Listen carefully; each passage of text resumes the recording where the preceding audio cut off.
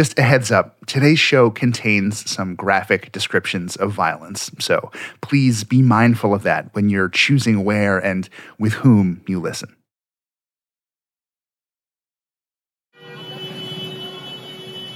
So when you enter the mega camps, there's a lot of barbed wire. The entrances are very tightly controlled now. You'll see men in camo uniform with guns and rifles. And if you are in an unmarked car or a car that doesn't clearly say UNICEF or Save the Children, they'll stop you and ask you for your camp pass or for your documentation that says you're allowed to be in the camps itself. Rebecca Tan is the Southeast Asia bureau chief for the Washington Post. She spent 2 weeks this year inside a refugee camp in Bangladesh, one that's virtually closed off from the outside world and literally closed off to visitors at night. The camp is located on the southeastern coast in a district called Cox's Bazar. So the Kutupalong mega camp is the single largest refugee encampment in the world. It's home now to about 1 million refugees, half of whom are children.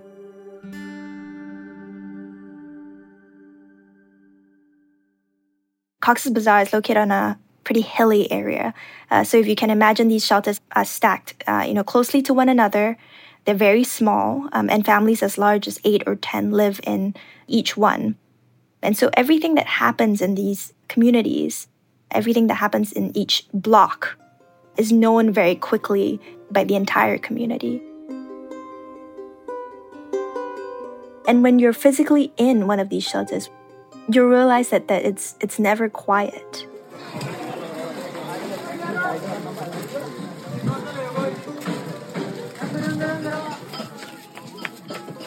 In the daytime, at all hours, you will hear babies crying, roosters crowing.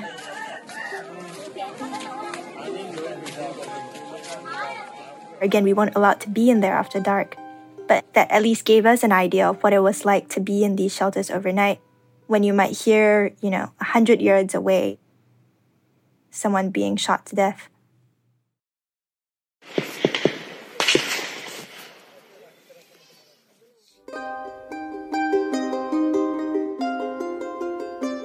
From the newsroom of the Washington Post, this is Post Reports. I'm your guest host, Chris Velasco. It's Monday, May 1st. In today's episode, Rebecca takes us inside the largest refugee camp in the world and into the lives of a community that much of the world seems to keep forgetting, the Rohingyas. They came here fleeing violence, but now they're facing growing violence from within. We'll uncover the story of one of those men fighting for his family's and his people's survival. Does he feel safe here? He said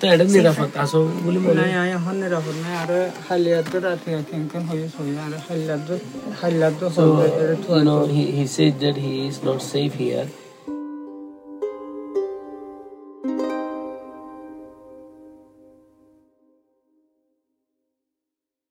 Rebecca, can you give us a better sense of who these refugees are and how they wound up there in the first place? So actually, the Rohingya have been coming to Bangladesh in waves since the 1970s. The two countries, they share a border that's separated by the Naf River. The Rohingya is an ethnic group that's native to the western Rakhine state in Myanmar. They've long been persecuted by the Myanmar military, in part because the vast majority of them are Muslim compared to the predominantly Buddhist majority in Myanmar. So in 2017, there was a military-led, really ethnic cleansing campaign, something the UN has now called, a classic textbook example of ethnic cleansing, something that is now being investigated by the International Court of Justice as genocide. Some 700,000 Rohingya moved from Myanmar to Bangladesh in the span of a couple of months. And so in 2017, there was a massive exodus, one of the biggest movements of migrants in recent history. In Bangladesh, the refugees came into the country seeking refuge, which they did get initially, but now the conditions that they face in Bangladesh are becoming more and more excruciating. During the pandemic, the Bangladeshi government basically cut off access for a lot of international journalists to go into the camps, in part because some journalists were finding the conditions for these refugees deteriorating day by day. So it was really important to get back to these camps and see for ourselves what was going on once, the restrictions started to loosen up a little bit. Local Bangladeshi agencies were reporting that there was a spike in militant violence. We were seeing reports of murders, abductions, and we really wanted to investigate and assess all of this for ourselves.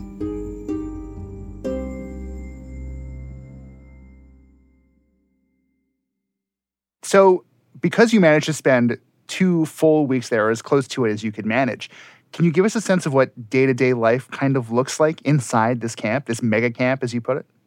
What's quite unique, I guess, about the refugee camps in Bangladesh is that in some other camps for IDPs who are internally displaced people, the refugees or the residents are able to seek some form of employment. They're able to supplement their food rations by finding jobs in the local community. This is not true for the Rohingya refugee camps. Legally, in Bangladesh, they are not allowed to seek formal employment. And so in the camps, more or less, the refugees are highly reliant on the aid that's supplied by UN agencies and other aid groups. So at the crack of dawn, aid agencies go inside the camps and they start distributing food, non-food items like blankets and medicine. And when it comes to about 3 or 5 p.m., these aid agencies have to leave because of security concerns. It sounds like getting into this camp itself is quite an ordeal. Can you tell us a bit about the people who sort of helped you? I understand you had a translator that kind of worked through some of this process with you. That's right, yeah. So we had a very essential team member. He's a local journalist. He's Rohingya himself. He came to Bangladesh with an earlier wave of refugees back in the 1990s and has really grown up in the camps. So he knows the camps very well. Unfortunately, for this podcast, we can't name him. He still lives in the camps. His family members still live in the camps. And it's not safe for him to be associated with some of the reporting that he helped us do. But he was essential. He helped us speak to many of the refugees. He helped us gain their trust. Crucially, Rohingya is a language that not a lot of people speak. Even the local Bangladeshi aid workers, some of them speak a language close to it, but it's not precisely Rohingya. So to access and to communicate with many of the refugees, you really need to work with one of their own. So walk us through sort of the way the camp was laid out and what you learned that you maybe wouldn't have learned had you not had the help of your translator. What I learned pretty quickly was that people were terrified of a lot of different things, including many of the militant groups that have proliferated in the camps. Having our Rohingya colleague there really helped to gain their trust quickly.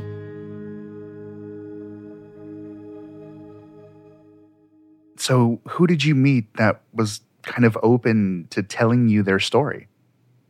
Many of them were eager to share their stories. Many of them were glad that someone from outside had come back in to hear how they were doing. Again, this is a community and a population of people who were once, in the center of international attention. They saw news crews and documentary crews come, but that attention has since faded.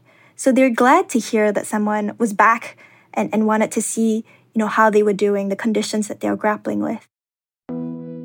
But there was some subjects, some topics, you would see people immediately kind of clench up or tense up, even though you could tell that they wanted to tell you what was going on.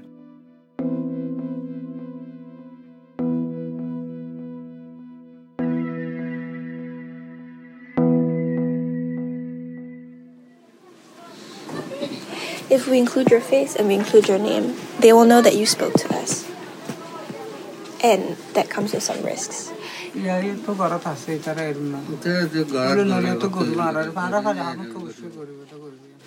you write or not, we are still in danger. It doesn't add more security reason. The same problem we will be facing all the time, whether or not you write. So Mohammed Ismail is a 23-year-old Rohingya refugee.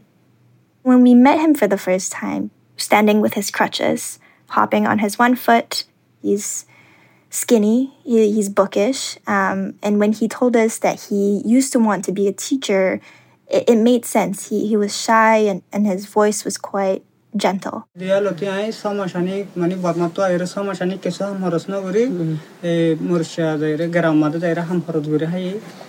when he first arrived in Bangladesh back in 2017, he did not have anything to do for 6 months. My Rohingya colleague helps to translate as we get the beginnings of what turned out to be a really dramatic story. So Ismail came to Bangladesh in 2017 with the mass exodus. He lived in the Western Rakhine state of Myanmar, like most Rohingya, with 9 of his siblings. He was going to school there. He was hoping eventually one day to become an imam or hoping to become a teacher at his local Islamic school. He and his family didn't want to leave. When they started firing arms, setting fire in the houses, then they had no other options but escape. They started to see the fires that were erupting in villages nearby.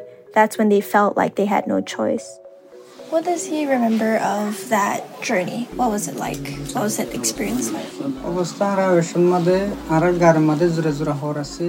So when they fled from Myanmar, they only had their clothes that they wore. So they were not allowed to come across the routes or pathways. So they had to come through forest and jungles, and it was heavily raining then. He fled with his family on foot through the jungles and crossed the Naf River, across the border to Bangladesh, to where they are today in Cox's Bazar.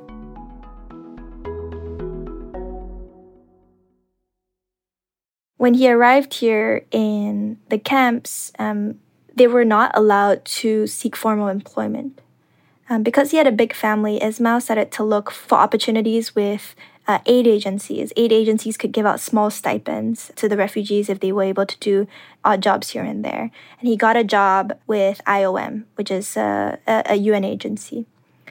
And so did many of his cousins and many of his brothers.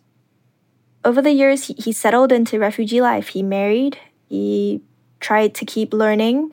He learned a little bit of Bengali. But things, starting last year, started to take a turn for the worse. It started, he said, with the killing of someone called Mohibullah. Top Rohingya community leader Mohibullah, belonging to a refugee camp in Bangladesh's Cox's Bazar, has been shot dead. Mohibullah was probably the most famous community leader in the Rohingya refugee camps.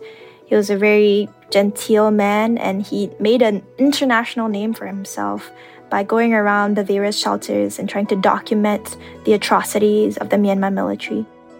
Many Rohingya leaders have gone into hiding after his killing. He traveled out of the camps to Geneva to testify, and he'd gradually become, in the eyes of some militant groups, too powerful. So I should clarify here, there are a range of Rohingya militant groups that originated in Myanmar. They were formed as a kind of armed resistance to the Myanmar military during the ethnic cleansing campaign. After the exodus, these groups like the Arakan Rohingya Salvation Army, the most famous one of them, ARSA, set up bases in the refugee camps.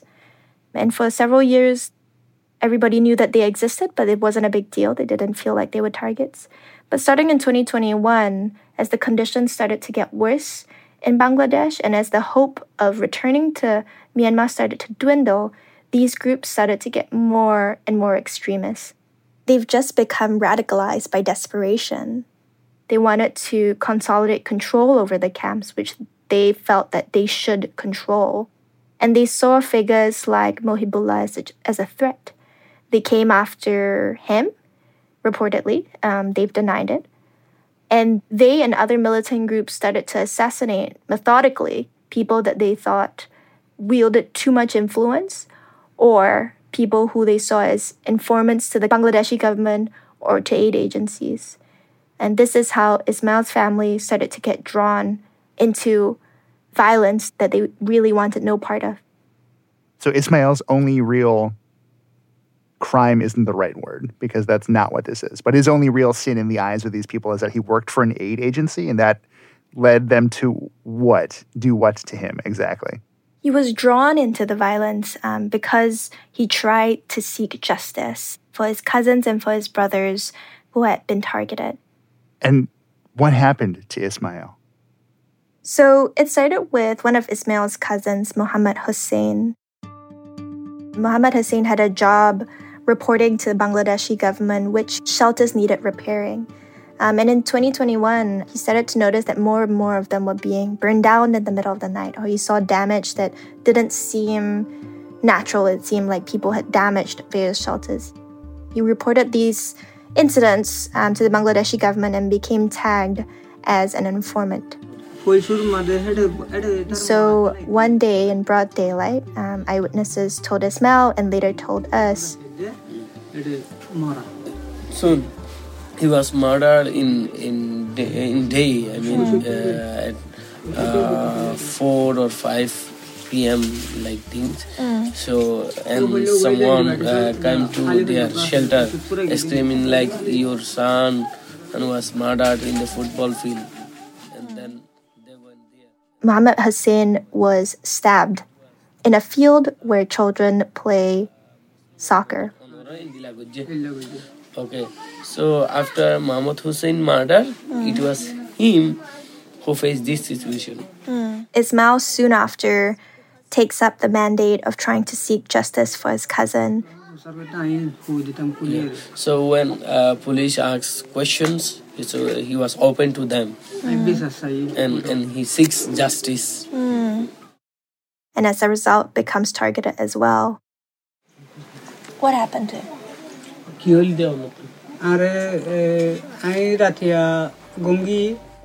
So one night, as they don't have a toilet inside shelter, they need to go out. No, it was midnight around 2 or 2:35 a.m. One night in September last year, he was walking his wife to the latrine, in part because it had become so dangerous in the camps, when he was swarmed by some 50 to 60 men, he said. A lot of them were wearing masks. All of a sudden, a gang came and shut his mouth. One of them pointed a gun at his head. Despite the opposition and the screaming of his family, he was taken by these men Some unknown places. to the bottom of a hill, a bit away from his shelter, Some bushes were there. and they attacked him They laid him on the ground and with knives, with machetes, with pipes. and hit him with hammer to his knee.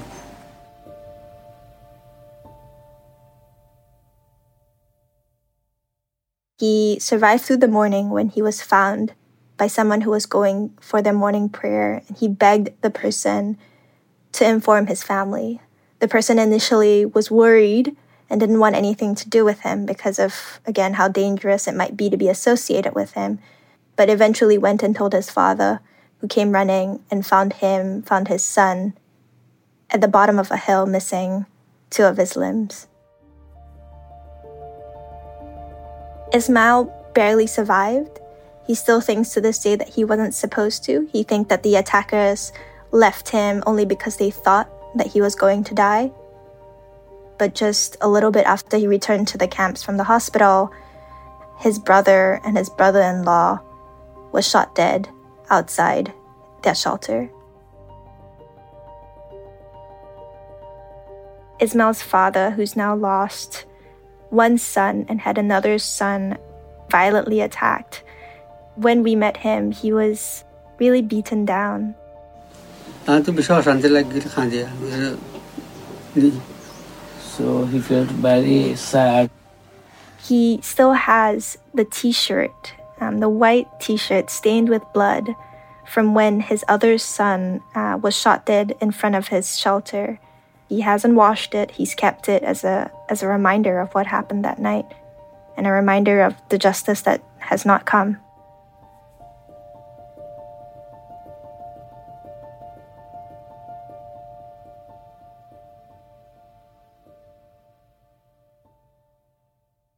Given the fear that kind of permeates every part of this situation, was it your sense he was worried about sharing his story with you? And what was your reaction to that story as you heard it for the first time? We spoke to Ismail over the course of a week, meeting him for the first time in his shelter and then talking to him over the phone, over voice notes, and then going back to his shelter again. And throughout that process, that was my top concern. I don't want anything bad to happen to him more, right? So if at any point, after we leave, he changes his mind or he gets worried. And so in many different ways over the course of getting to know him, we posed this question to him. And very consistently, he came back to us with the same answer, which was,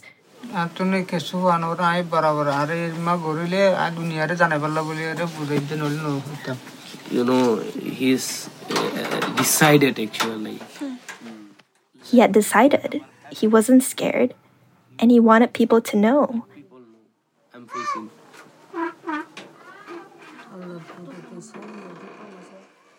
And even in the aftermath, he was still receiving death threats, right? He's gotten fresh death threats almost every other day.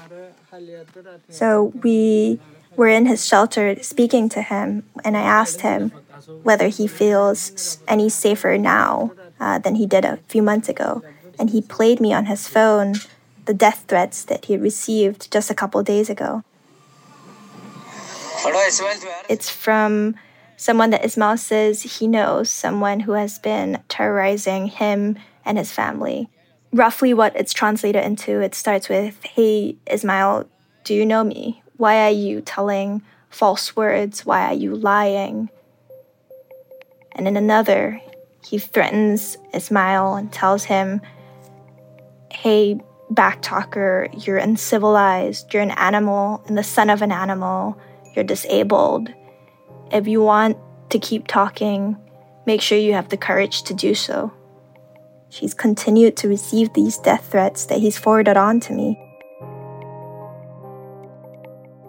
Coming up, Rebecca searches for answers from those responsible for the camp's safety to find out what they are and aren't doing about Ismail's calls for justice.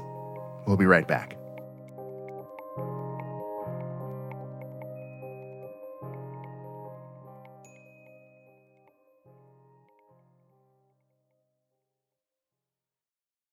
Hey, this is Christina Quinn. I'm the host of Try This, the Washington Post's new series of audio courses. The idea behind Try This is to become better functioning humans without having to comb the internet for countless hours. In our first course, we learned how to sleep better. Now, we're going to learn how to make our friendships stronger. I'll offer expert tips that are doable, and I'll keep it short. So let's do this. Class is in session.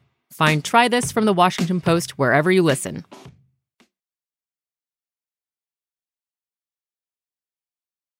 So in the face of all of this, Ismail seems committed to finding justice. But what is that process like? What can he do from here? So this is a big part of what we uncovered while we were there, which is meaningfully, there isn't a mechanism for someone like Ismail to seek justice. There are various agencies, international aid agencies, Bangladeshi law enforcement agencies that are meant to protect the Rohingya refugees.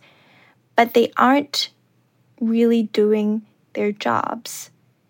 The primary law enforcement agency in the camps is the Armed Police Battalion. Before the refugee camps existed, this force was deployed in Bangladesh effectively as riot police. Legally, they don't have the authority to investigate crimes. And so what happens is that they sometimes refer incidents of violent crime to the local police district, but that agency was overwhelmed long before the Rohingya arrived. And the result is that a lot of the violent crime that happens, abductions, kidnappings, rapes, never get investigated and the perpetrators are never brought to justice. They're allowed to continue living in the camps and continue taking new victims. Aid agencies like the UN and other leading humanitarian organizations are also meant to protect the refugees, but they don't have the mandate, they told us, to ensure the physical security of the camps. And that means that when Ismail wrote to them again and again, when his cousin was killed, when his brothers were killed, when he wrote to them letter after letter, asking for protection, asking for help, he didn't really get much of a response. And how common is that experience? Do other people who face these kinds of fears or situations, do they feel the same kind of futility as they try to get some kind of response from the people who are ostensibly in charge here? As far as we're aware, yes. While we were in the camps walking through these narrow alleyways, and when we were talking to other groups reporting out other stories, individual refugees would come up to us and just tell us, my niece has been kidnapped, or, my neighbor's daughter has gone missing, my neighbor's son has been attacked, so-and-so has been raped. There were all these violent crimes that had happened to them. Then they didn't know who they could go to with that information. So when they saw us, they thought they would tell us. And in many cases, there's not much else that we could do except take down their names and their stories. But after we left, their options for who to go to with their information are limited. The police, when we spoke to them, the Armed Police Battalion, some of their commanding officers say that they want to investigate these violent crimes, but they simply don't have the authorization or the capacity to do so. And then there are other reports that say constables and personnel in these agencies are corrupt and that they've been abusing their powers within the camps. All of it just means that for victims of crime like Ismail and the many others that we met in the camp, there's little to no path to justice. Rebecca, have the organizations behind these killings claimed responsibility for any of them? No, they have not. They've consistently denied that they've killed or harmed other Rohingya and insisted that they've only been targeting the Myanmar military. But in the case of Mohibullah, for example, Bangladeshi security forces and police forces have now arrested several members of ARSA in connection to his assassination. Several of them will soon be going to trial. Who's actually responsible for governing this camp? And do you have a sense that they know that all of this is happening inside? Yes, very much so. After we went to Cox's Bazar, we traveled to Dhaka, the Bangladeshi capital, to speak to the State Minister for Foreign Affairs, Minister Alam. He's been a spokesperson in many ways for the Rohingya crisis and the Rohingya issue in Bangladesh. And when we spoke to him, he admitted to us that he recognized the issue of violence in the camps was bad and getting worse by the minute. Do you think, from your perspective, the security situation, it's evolved over the past 5 years? Yes. Yeah. And how would... It's worsening by minute. Right. And he acknowledged as well that there weren't easy paths to justice or protection. Even with police, we have this frustrating problem in our hand. They are foreign nationals. He didn't have a good response to our questions on whether those mechanisms existed for the Rohingya. If it was Bangladeshi, the police would investigate, the criminal would go to trial, would go to prison, right? But for Rohingya, what available options are there, given the situation? You asked me a very valid question, but unfortunately I don't think I have an answer to it. But, he said, Bangladesh is doing the best that it can. It's an impoverished country that has taken in 1 million refugees, something that he says is unheard of in most other parts of the world. In Europe and in the US, you see governments fortifying their borders to turn away refugees.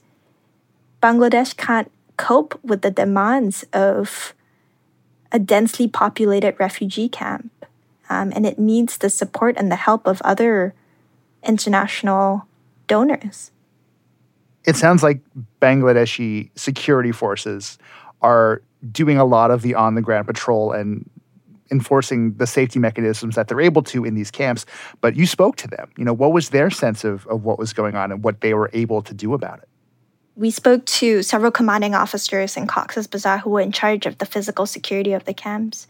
They said superficially, that things are now under control, something that, their superiors in Dhaka admit and acknowledge is probably not true. But more meaningfully, they painted us a portrait of what was going on in the camps. Many of the personnel that they have stationed in the camps are fresh out of police training. They're young, they're ill-equipped to deal with militant violence. They were trained to be riot police, to be crowd control. They were not trained to go to war with terrorist organizations. We spoke to 3 commanding officers, including the commander of APBN 14, which is in charge of physical security in some of the camps that have seen the biggest surges of violence over the past year.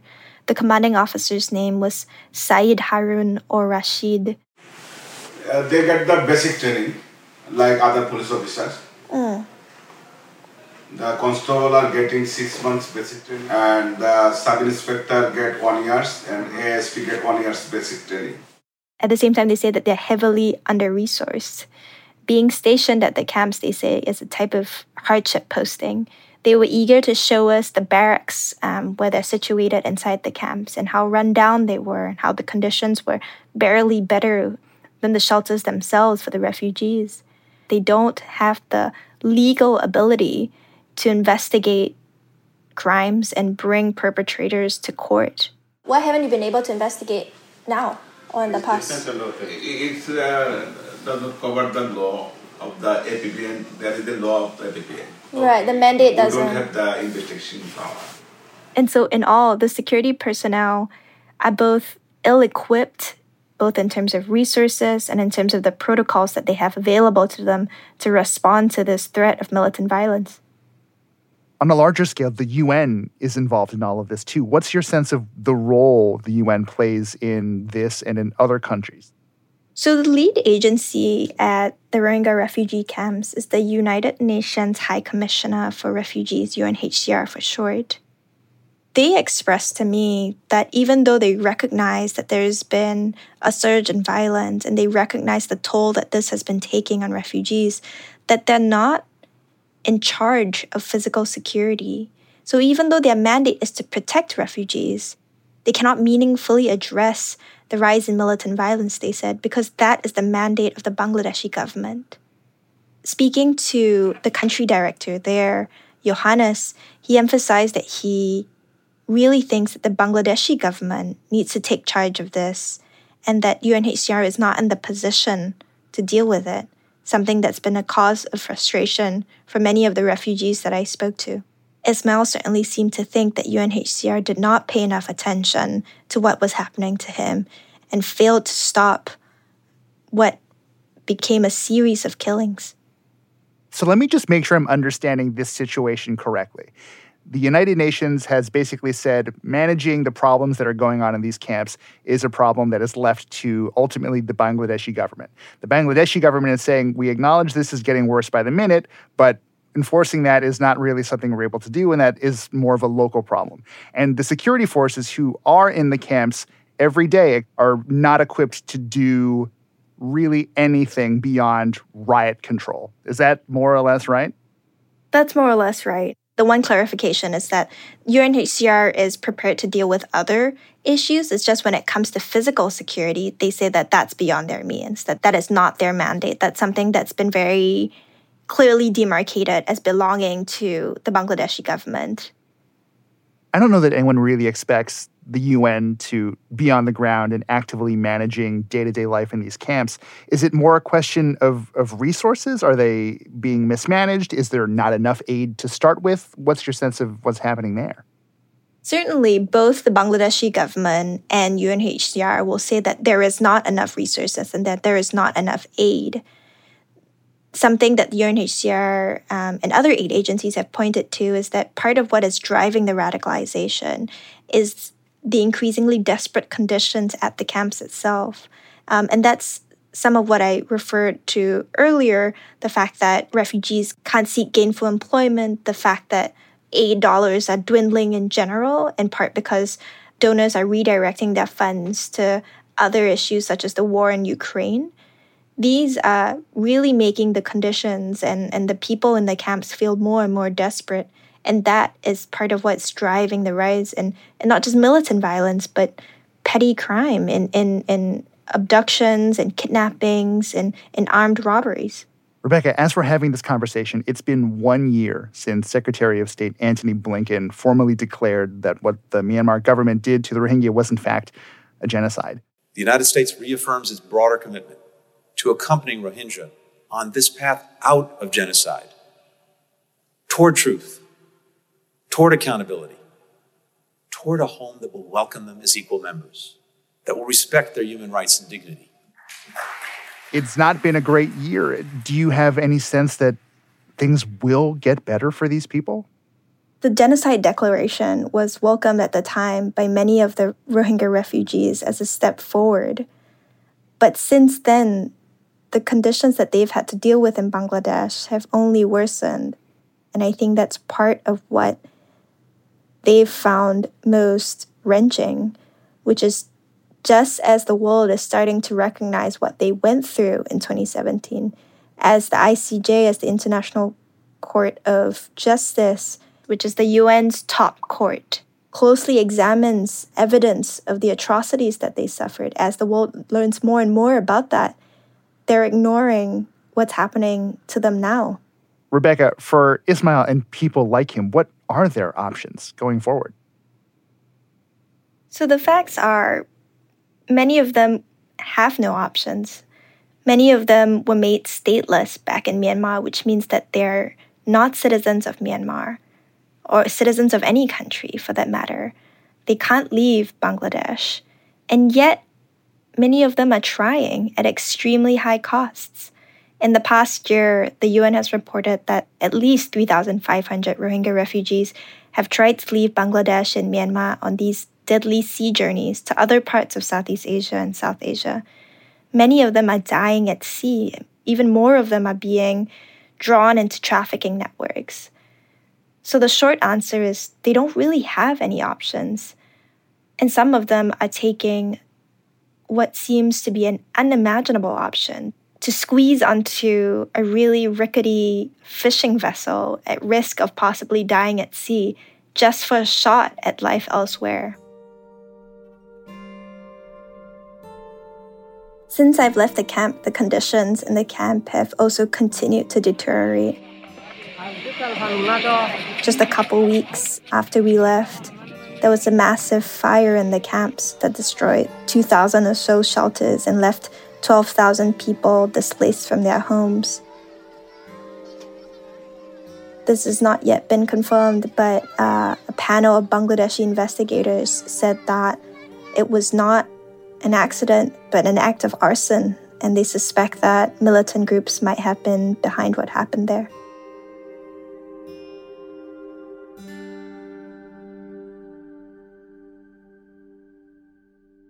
Rebecca, you've covered this story for a long time, and it's clearly been deteriorating for a while too. What's your sense of what our responsibility is to these people? What do we owe the Rohingya?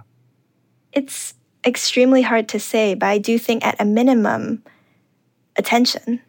I think for someone like Ismail to have put himself further in harm's way in order to tell a story, my sense of it while reporting on it and writing it was, I sure hope people pay attention and I sure hope they care, because the stakes for him, for the rest of the Rohingya, are extremely high when they tell their stories.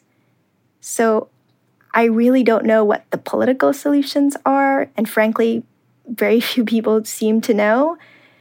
But I think at a minimum, we owe these people some of our attention.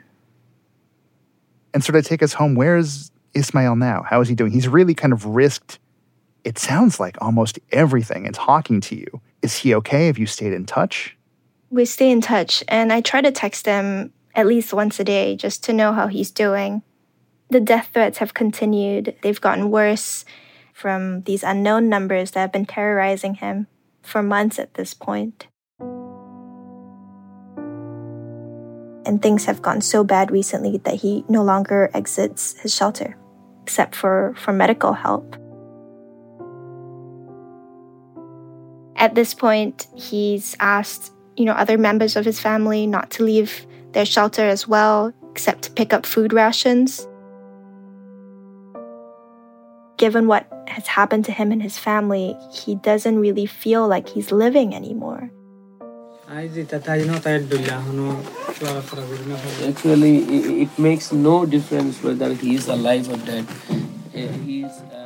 And so he'd rather share his story and put himself in greater danger if it meant that the world would know what was happening in the camps and that maybe it wouldn't keep happening.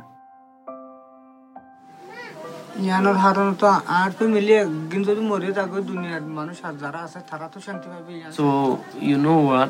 Why he's doing these things? He feel like if entire family got killed, still people know it, then the remaining families here, remaining Rohingyas who are gonna survive may have a safety.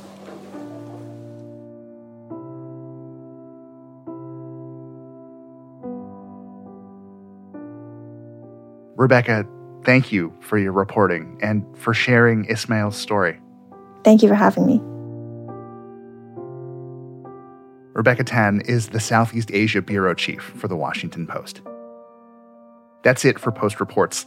Thanks for listening. This episode was produced by Alana Gordon and edited by Rena Flores. It was mixed by Sean Carter. If our show, and this episode in particular, helps make your world a little bigger, please subscribe to The Washington Post. It's a great way to support the work that we do, and you get access to the kind of deep, urgent reporting we do from around the world. Go to washingtonpost.com/subscribe to learn more. I'm Chris Velasco. We'll be back tomorrow with more stories from The Washington Post.